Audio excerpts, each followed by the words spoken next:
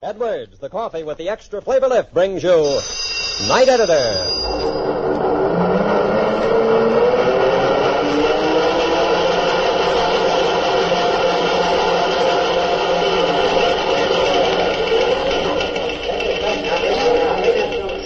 Night Editor, starring Hal Burdick, in tonight's story from behind the headlines, titled Schedule Subject to Change. Down the mountain grade in the big truck, Con Dara's mind was far from dinner and girls. His big hands gripped the wheel until they almost bit into it. His face was white, his body tense. And sometimes he took his eyes from the winding road to dart swift glances at the man beside him in the cab, the man who sat watching him. An automatic cradled lightly in one hand. Well, it's the hour between editions in the newsroom, and things have quieted down for a few minutes. Some of the desk men and reporters have gone out for a late evening snack, but Bobby has left his desk and strolled over to the night editor's office in the far corner. And there he walks. Just locking up the late mail edition, Hal. Oh, all right, Bobby. Now, as soon as the press run starts and we give the paper a quick once-over, let's see what our friend Charlie down at the corner lunchroom can do by way of some of that good Edwards coffee he deals out. Okay, boss. Though I should feel guilty. Guilty? Well, about what in particular and for instance? Well, I took an extra hour for dinner at the girls' house tonight. Oh. Well, the way to a man's heart, so they say. Oh, boy. Hal, what a dinner. I'm telling you. Fried chicken that was out of this world. French fries. Salad. And an apple pie that she baked with her own little hand. How did you know? Well, it's partly guesswork, Bobby. And partly because I saw a little item in the proofs tonight about the state planning improvement work on Highway 48 over the mountain. Huh? Now, look, what's a highway job got to do with my girl having me out to dinner? It reminded me of another girl who once prepared a chicken dinner for a man with startling results. All right, so you got me curious. So let's hear the yarn.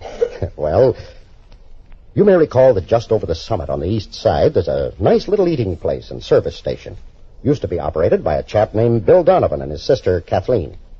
Bill left to join the Army in 1942, but Kathleen stayed there to keep the place going. It was about a year later that this incident took place.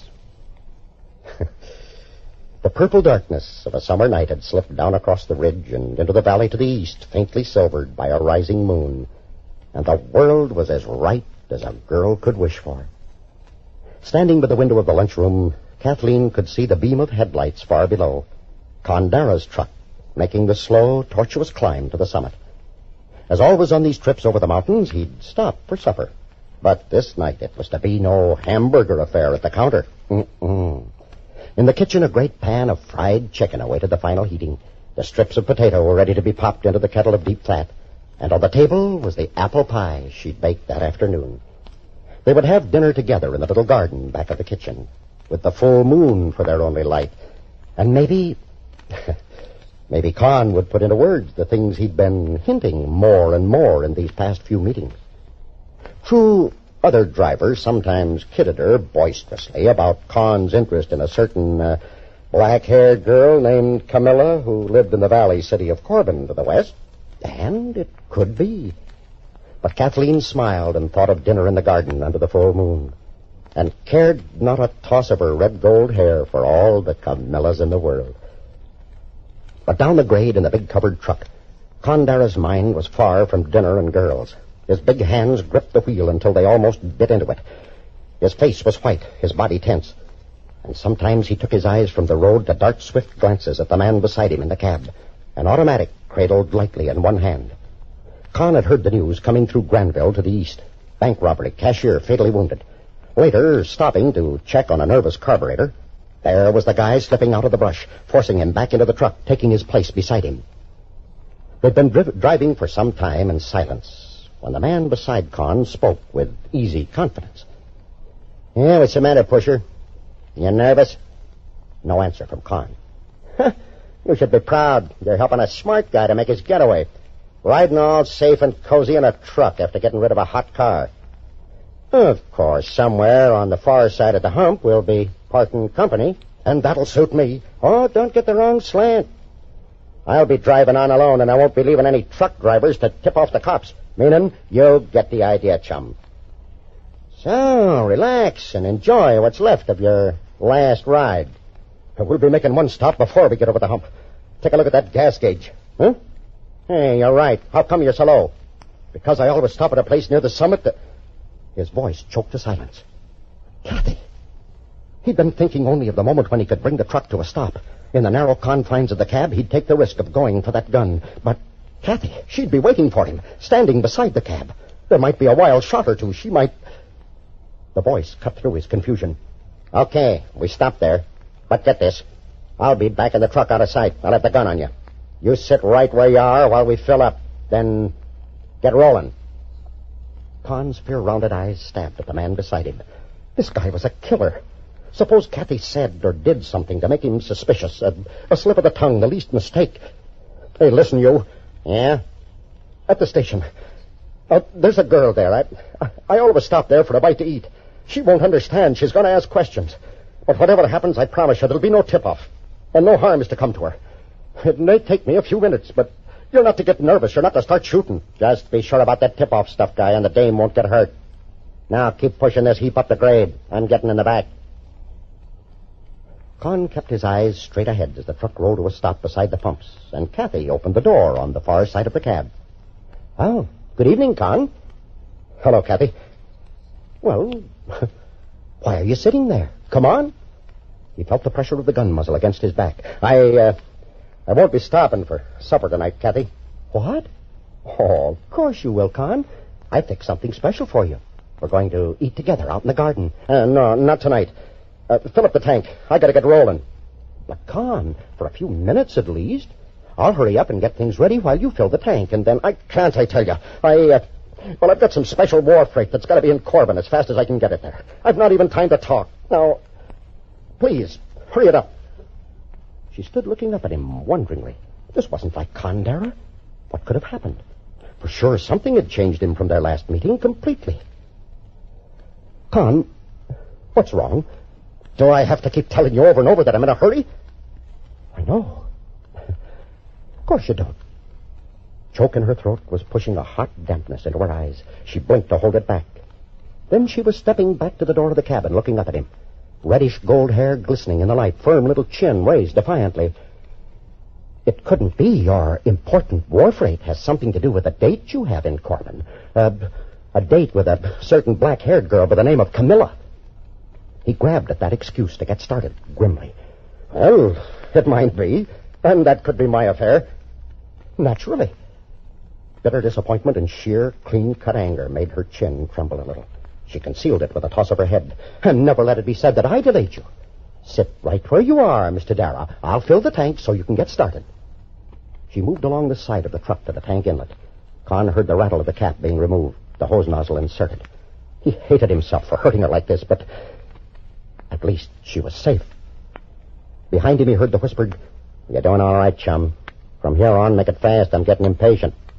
Then the gauge was climbing to full, the rattle of the nozzle and cap.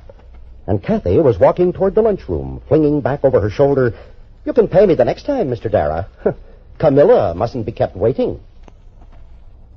The truck rolled around a curve 50 yards beyond the station. The man was climbing over the back of the seat.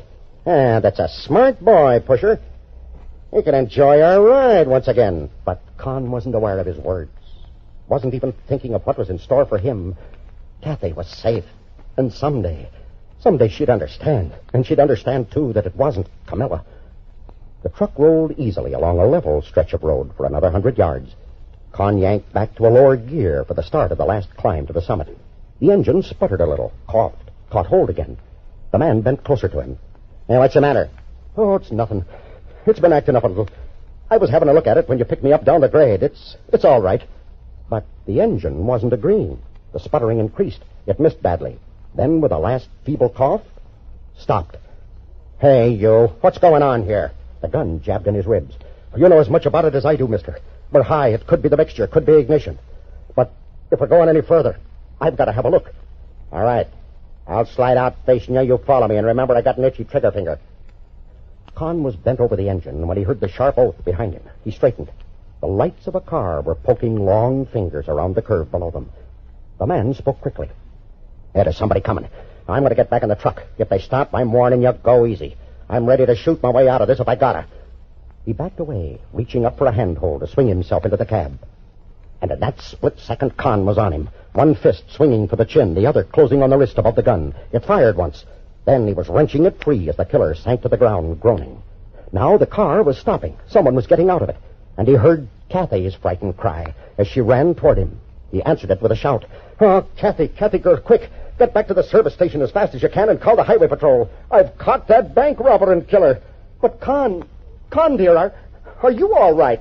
"All right as I ever was. And don't you be afraid for me. If this monkey makes another move, I'll bury my fist in him up to the elbow. Now, Kathy, get going." They stood there by the truck some time later, watching the patrol car as it headed back down the hill with its prisoner. And Con didn't realize his arm was around Kathy's waist, though her awareness of it was enough for both of them. When the car was out of sight, "Oh, Kathy, darling, I don't know what tipped you. Something was wrong there at the station and made you follow me up the road to protect me if you could, but I owe my life to it." The arm tightened. The red gold hair pressed harder against the shoulder. Whatever made you suspect, Kathy? Did you know he was in there, or was it you heard the truck stopping and came along to see what was wrong?" "Neither, Con. It was Camilla." "Huh? Camilla? What's Camilla got to do with it?" "You'll hate me if I tell you. You'll think I'm a jealous cat." "Hating isn't what I feel toward you now, Kathy." "Well," she kept her eyes from his intent gaze, I thought you were giving me the brush off to keep a date with her, and I was determined you shouldn't do it. I'm a Donovan, and Donovan girls fight for their men, and if you wouldn't stop to eat the fine dinner I'd fixed for you, I was going to make sure she didn't see you tonight either. So, well..." "Yes, Miss Donovan, who fights for her man. So what?" "So I made up my mind you'd get no further from me than the gas in the carburetor would take you, and you'd have to come back to me, and... Oh, Con, you just gotta forgive me, but... Well, when I filled the tank, I... "Yes, Kathy?" "I filled it with water."